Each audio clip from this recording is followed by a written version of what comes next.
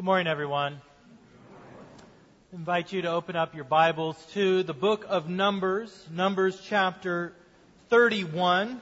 We're going to be in Numbers 31 this morning as we continue our study of this book. Now, before we get to Numbers chapter 31, I'm going to take you all the way to the other side of the Word of God, to the Gospel of Luke. The last chapter of the Gospel of Luke. I'm sure you're familiar with the story of the two disciples that were walking down the road to Emmaus, discussing the sad nature of the events that had just taken place in Jerusalem.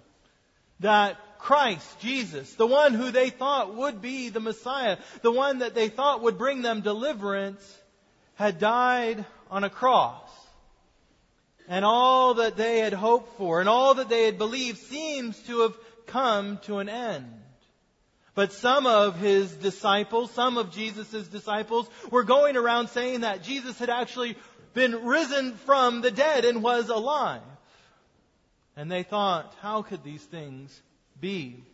As they walked down the road, a mysterious man came up to them and began asking them questions about why they were sad and what was happening in Jerusalem. And then He revealed that He Himself was the resurrected Lord. And He said to them that they should have known that these things would happen to the Christ. He says in verse 25 of chapter 24 of Luke, "O foolish ones, and slow of heart to believe all that the prophets have spoken. Was it not necessary that the Christ should suffer these things and enter into His glory? And beginning with Moses and all the prophets, He interpreted to them in all the Scriptures the things concerning Himself." Beginning with Moses, beginning with the first 5 books of the Bible, including the book of Numbers, Jesus opens their eyes to see that it was God's intention from the beginning that the Christ should suffer and die and be raised.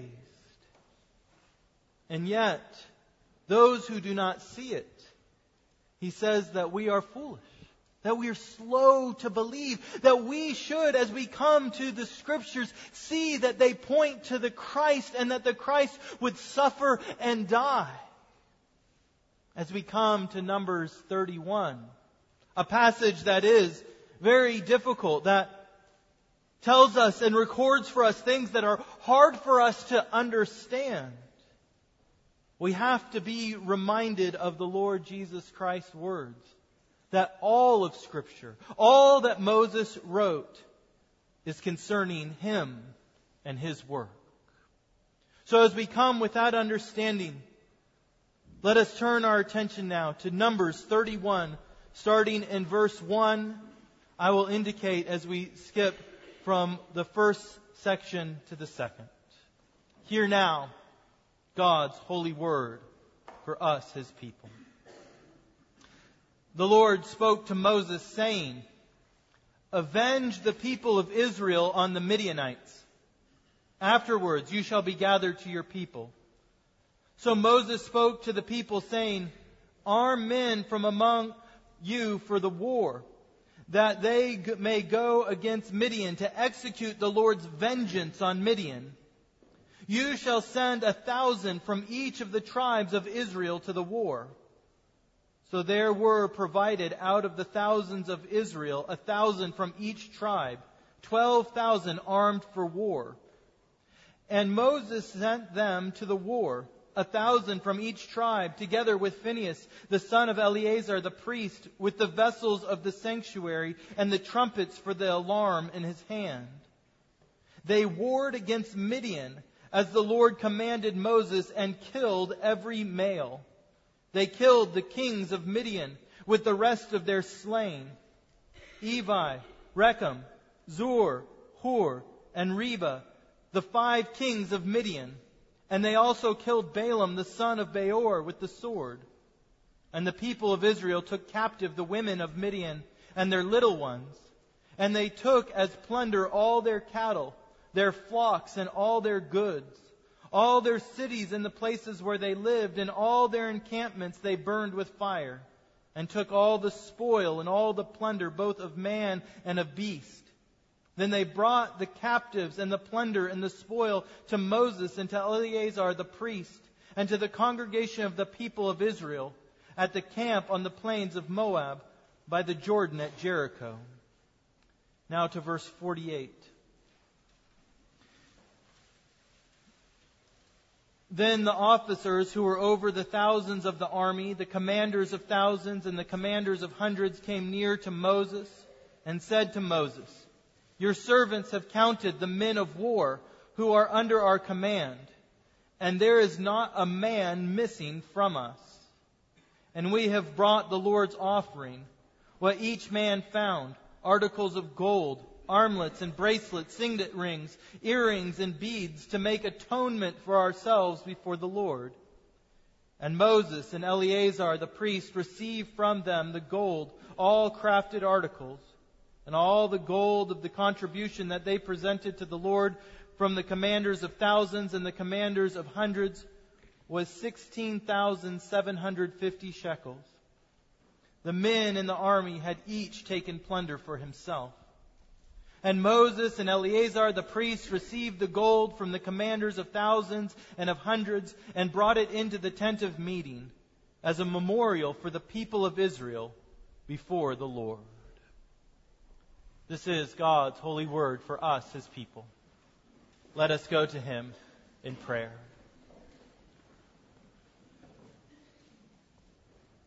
Father God, we come to You now. And as we have read Your word, and as we now come to hear the preaching of Your word, we pray that You would truly open our eyes to see Christ and Him crucified. We pray, O Father, that we would not be foolish ones, that we would not have a heart that would be slow to believe all that the prophets have spoken, but that we would come to Your word, and that by the power of Your Spirit we would have faith to understand. And we pray it all through Christ Jesus, our gracious Lord. Amen.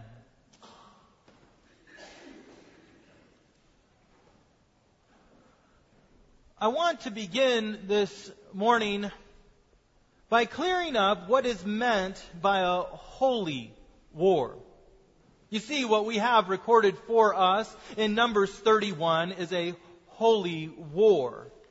And it's important before we go forward that we have a clear understanding of what actually constitutes a holy war. For throughout history, there have often been those who would use and invoke the name of God to say that their conflict, their war, was holy. Generals and nations have claimed that they have God on their side, that their aims are ordained of God, and therefore God smiles upon their efforts, and any and all means may be employed to achieve their ends. From Constantine's cross in the sky, to the Crusades, to the religious wars of the 16th century, to the English Civil War, to the U.S. Civil War, and beyond, people have sought to use God to legitimize their conflict. And barring the particularities of these conflicts, whether they were justified wars or not, none of these conflicts were technically holy wars. They may have been legitimate wars, they may have been justified wars, but none of them met the biblical criteria to take such a label as holy. So then what is a holy war? Well, if we look at Numbers 31, we will see several features of what makes a war a holy war. The first one is that a conflict that is a holy war must be taken up in obedience to a direct command from God. In verse 1 we read, "The Lord spoke to Moses, saying, 'Avenge the people of Israel on the Midianites.'" A holy war is enacted by the word of God through His appointed prophet, Moses.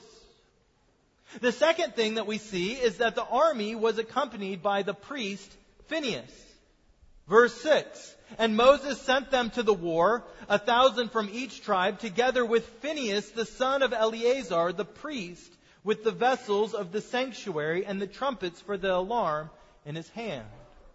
You see, to be a holy war, it must be declared by God through His prophet, but it also must be sanctified by God through His priest. Phinehas went forth with the holy vessels and the trumpets of the Lord. And the third aspect of a holy war is that God is present in a holy war to fight on behalf of those whom He has called. It is assumed that the holy vessels of the sanctuary would include the Ark of the Covenant. That is, the very resting place of God amongst His people. And therefore, as the army of Israel marched out to war, they marched out with the presence of God as their king, going before them to fight the battle on their behalf. Therefore, they only need a portion of their fighting force. And as we read, they miraculously incurred no casualties in this battle, for the Lord went before them as king. And finally, a holy war is fought by a holy people. Israel was a people called out by the Lord, set apart for His own possession. No defilement could be in the camp. And so in summary, a holy war is instituted by God through His prophet. It's sanctified through God's appointed priest. It's led by God as the king of His people, and it is fought by God's own people. God's prophet, God's priest, God's king, God's people. And if anyone ever calls you to a war saying that it is holy, if you've ever been taught that a war was holy, then you need to make sure that it fits these parameters. God's prophet, God's priest, God's king, God's people.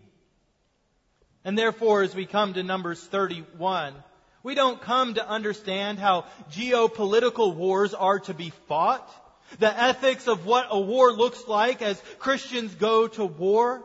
We should not read this text and believe that it's a normative example of how wars should be waged. We come to this text to understand what God's purposes are for a holy war. For if we are called to a holy war, then we must be ready to take up that call, understanding what it is that God is calling us to do.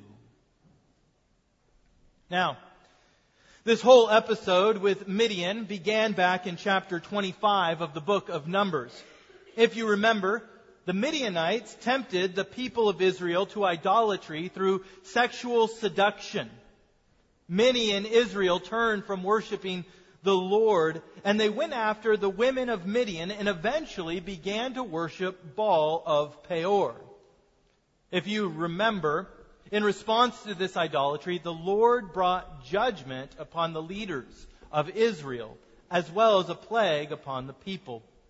But then at the end of the episode, the Lord commanded Israel through Moses, harass the Midianites and strike them down, for they have harassed you with their wiles, while which they beguiled you in the matter of Peor. The first thing that I want you to see about God's purposes for a holy war is that it is aimed at judgment for sin. A holy war is a judgment on sin.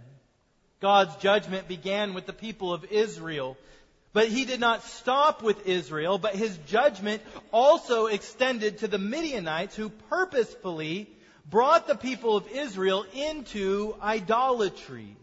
And therefore the Lord begins His judgment with Israel. But then the Lord moves to the people of Midian. For Israel was called to kill all the males and the non-virgin females of Midian. Now I have to admit, it's unsettling to be faced with the harsh realities of sin and judgment. It's very different than the God that many of us are used to or even comfortable with. But the true Lord has said, vengeance is mine. The Lord says, see now that I, even I, am He, and there is no God beside me. I kill and I make alive. I wound and I heal. There is none that can deliver out of my hand. For truly it is a fearful thing to fall into the hands of the living God. For the Lord will come as a man of war to bring the judgment of death for sin. And while this is unsettling, and while it is often difficult for us to understand, it is also the very reason why the Lord Jesus Christ had to go to the cross. For as we see the judgment of both Israel and Midian in this chapter, our eyes must be turned to the Lord's Christ. For God's judgment of sin, or against sin rather, is death. He warned our first parents that they would die if they disobeyed, but they decided to declare war on God and rebelled against their king. And therefore, from the moment of rebellion, the sons of Adam have endured God's warfare against sin. In a holy war, the Lord's purpose is to display His judgment against those who would rebel against His word. And on the cross, Jesus took upon Himself the curse of His people's rebellion. He joined Himself to a people who were at war with God. He became one with the warring faction against the Lord, who were under the curse of death. And in that moment, Jesus took upon Himself the sin of this people. God the Father declared a holy war against God the Son, to display to the world His just judgment of death for sin. You see, Jesus went to the cross as a sacrifice, what the Bible calls a propitiatory sacrifice. Now that's a big word, but we need big words to understand big concepts. Propitiatory means a sacrifice that satisfies the judgment of God against sin. It's a sacrifice that absorbs or satisfies the wrath of God. You see, God is serious about sin. And while we might not like His command to execute the people of Midian for their sin, we must be faced with the reality that God did not spare even His own Son in His holy war to bring an end to sin in His good creation. Rather, as 1 John chapter 4 says, He sent His Son to be the propitiation for our sins. What is God's purpose for a holy war? His first purpose is the judgment of sin.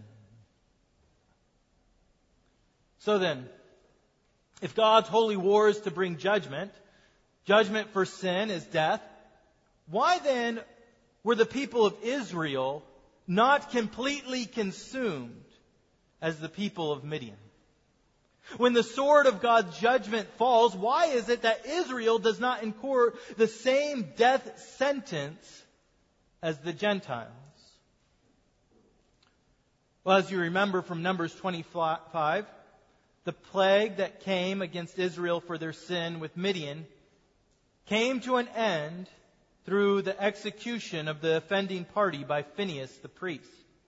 There, if you remember from Numbers 25, Phinehas the son of Eleazar, son of Aaron the priest, has turned back my wrath, the Lord says, from the people of Israel, so that I did not consume the people of Israel. For he was jealous for his God and made atonement for the people of Israel. You see, atonement is an act that covers and purges sin.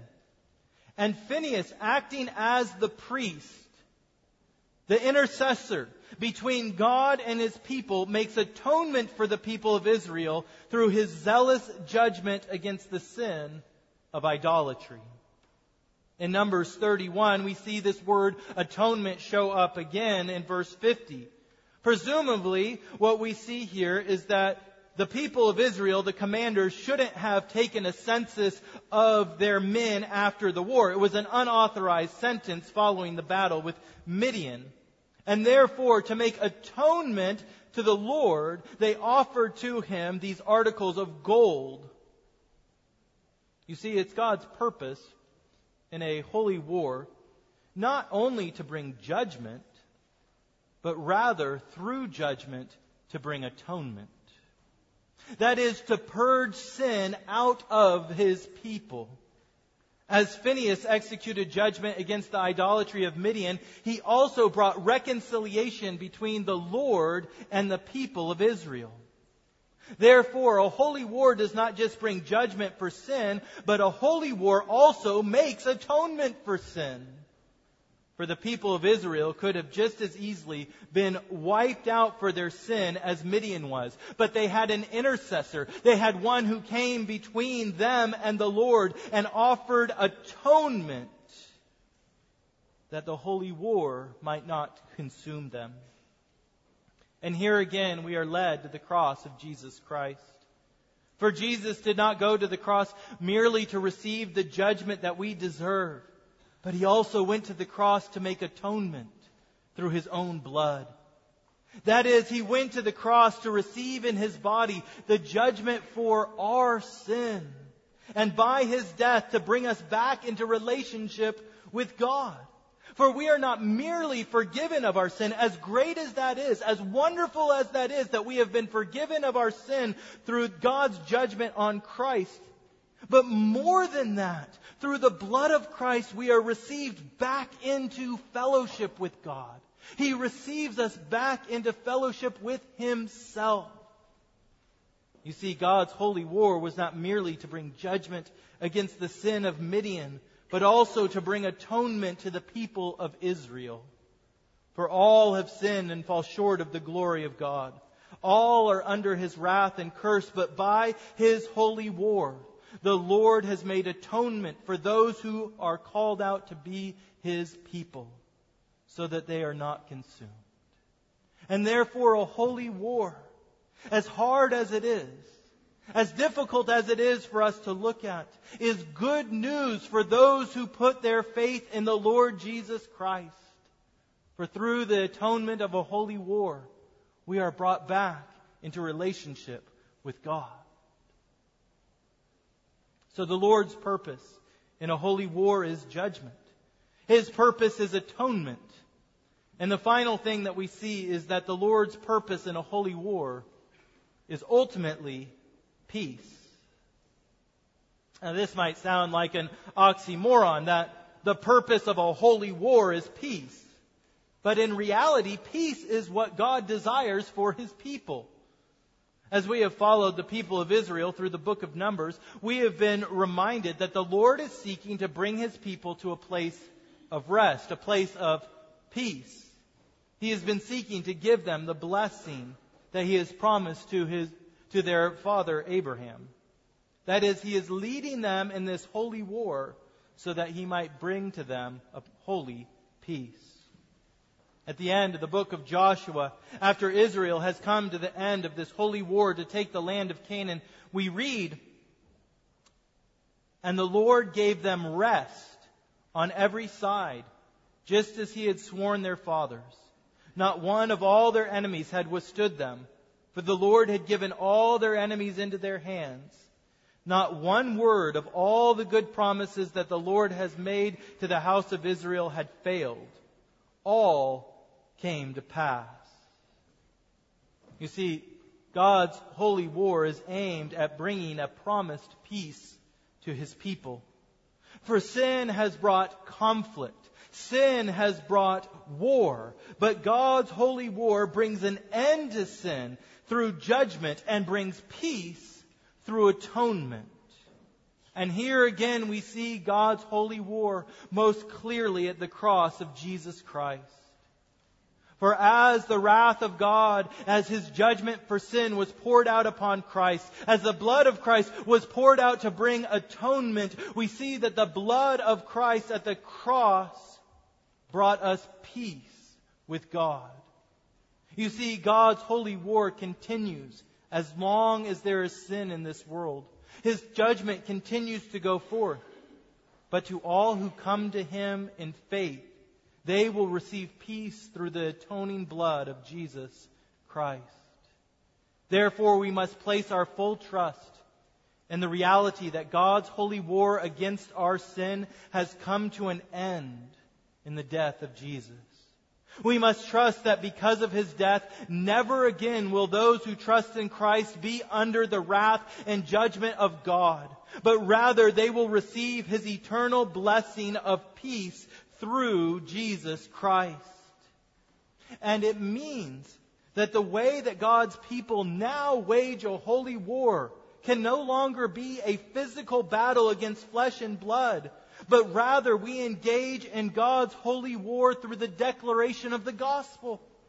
We bring the sword of the Spirit, that is the Word of God, which declares God's peace for all who come to Christ in faith, but eternal judgment for those who reject His Word.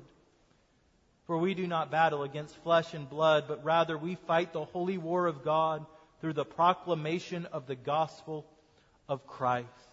To some it will be an aroma from death to death, but others it will be the aroma of life to life. God's holy war continues. It is going forward. However, the battle is not of the flesh, for in Christ the punishment for sin has been offered and atonement has been made. And it is now our job as soldiers of Christ to proclaim the peace of the gospel won by God's holy war on the cross. But the skeptic in me asks this: am I just spiritualizing a difficult text? A text that seems to be condoning genocide? Am I sidestepping the hard facts of this passage and not really dealing with the reality that we have God commanding His people to kill everyone in the city? If I would have read the whole passage, you would have seen that Moses was upset with the soldiers because they only killed the males. And they did not kill the male little ones. And they did not kill the non-virgin females. And so they had to continue this war. I must admit that this is one of the most difficult aspects of God's Word. And we come to in the Old Testament, God commanding everyone to be killed in a certain city or a certain nation. The command to kill even the little ones makes my heart break. For how would God command such an act? And yet we must come back to the reality that all death, whether it's death by a sword or by a flood or by a plague or even by old age, is the result of our own sin. All death is a result of God's judgment against sin. It is, therefore, the particular aspect of commanding Israel to execute judgment as a mode of God's judgment that we wrestle with in this passage. Nevertheless, it is not as though the Lord does not have skin in the game here, as it were. For in His holy war against sin, the Lord God offered His own little one, His only begotten Son, to end this war. For the Lord shed His own blood so that the holy war against sin might end in Him, so that not just the sons of Israel, but the sons of Midian, the sons of the Greeks, the sons of the Romans, the sons of America, the sons of all the Gentile nations might no longer fall by the sword of God's judgment, but rather they might receive life and peace and rest through Jesus Christ. God's holy war against sin was not merely peace for one nation, but it was peace for all who come to Him through Jesus Christ. And therefore, this morning, as we hear this hard word, if your heart breaks to hear that nations are falling under the just judgment of God for their sin, our response must not be turning away in disgust from God, but it must be a joyful acceptance of a call to a holy war. A holy war that has been declared by God's prophet, the Lord Jesus Christ. That has been sanctified by the Lord's priest, the Lord Jesus Christ offering His blood on the cross. And led by God's holy King, the Lord Jesus Christ, who commands us as His people to go forth into all nations, making disciples of all peoples, promising that He will never leave us, but will be with us even to the end of the age. I began this sermon by telling you that if someone ever called you to a holy war, you better make sure that it was instituted by God through His prophet, that it was sanctified by God through His priest, that it was led by God through His king. And that is what you have in God's Word. A command to go forth, not with a physical sword, but with the sword of the Spirit, proclaiming the gospel of Christ, that all who place their faith in Him will, through the blood of Christ, be brought back into His family and will receive peace. In the name of the Father, and of the Son, and of the Holy Spirit. Amen.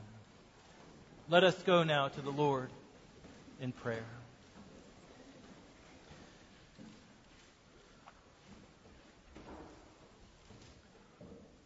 Lord God, we come to You now in this time. And we pray, O God, that men and women and little ones, each of us who have been born at enmity with God, with the sword of judgment over us, we pray that that sword of judgment would fall upon Christ, that we might receive the forgiveness of sins, not because of anything that we have done, but only for the grace that the Lord Jesus Christ would go to receive what we deserve. Grant that we may receive this truth into our hearts. We pray that You would guard it by Your grace against the schemes of the enemy, against the cares of life that seek to steal it away. And we pray, may the faith and hope and love which Your grace has brought to life within us flourish and grow to full maturity, so at the coming of our Lord Jesus Christ, we may not be found lacking, but we may be abounding in all good fruit and works. Through Jesus Christ our Lord. Amen.